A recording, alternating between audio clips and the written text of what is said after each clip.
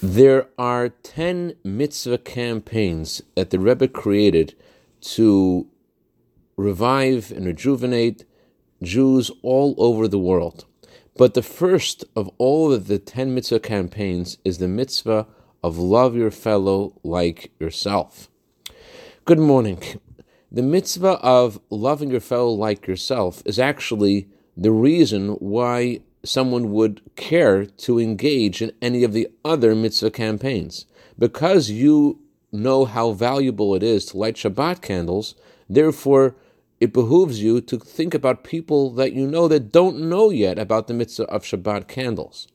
But that doesn't end the mitzvah of loving your fellow like yourself. The Torah enumerates 10 categories of Jews. There are the heads of the tribes, there are woodchoppers, there are water carriers. Just because I'm a water carrier doesn't mean you're thirsty. The mitzvah to love your fellow like yourself doesn't mean to give another person what you need or what you're good at. It means to look at their most basic and immediate need right now. So this other person in your life may not know about Shabbat candles, but that's not all. Do they need something else? Are they okay physically? The mitzvah of Avat Yisrael also inspires us to inquire and care about another person's physical and spiritual welfare.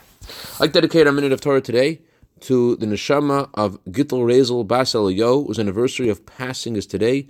May her neshama have an aliyah. May she be a good intercedent on behalf of all of her descendants and their families, B'Seich Klal Yisrael.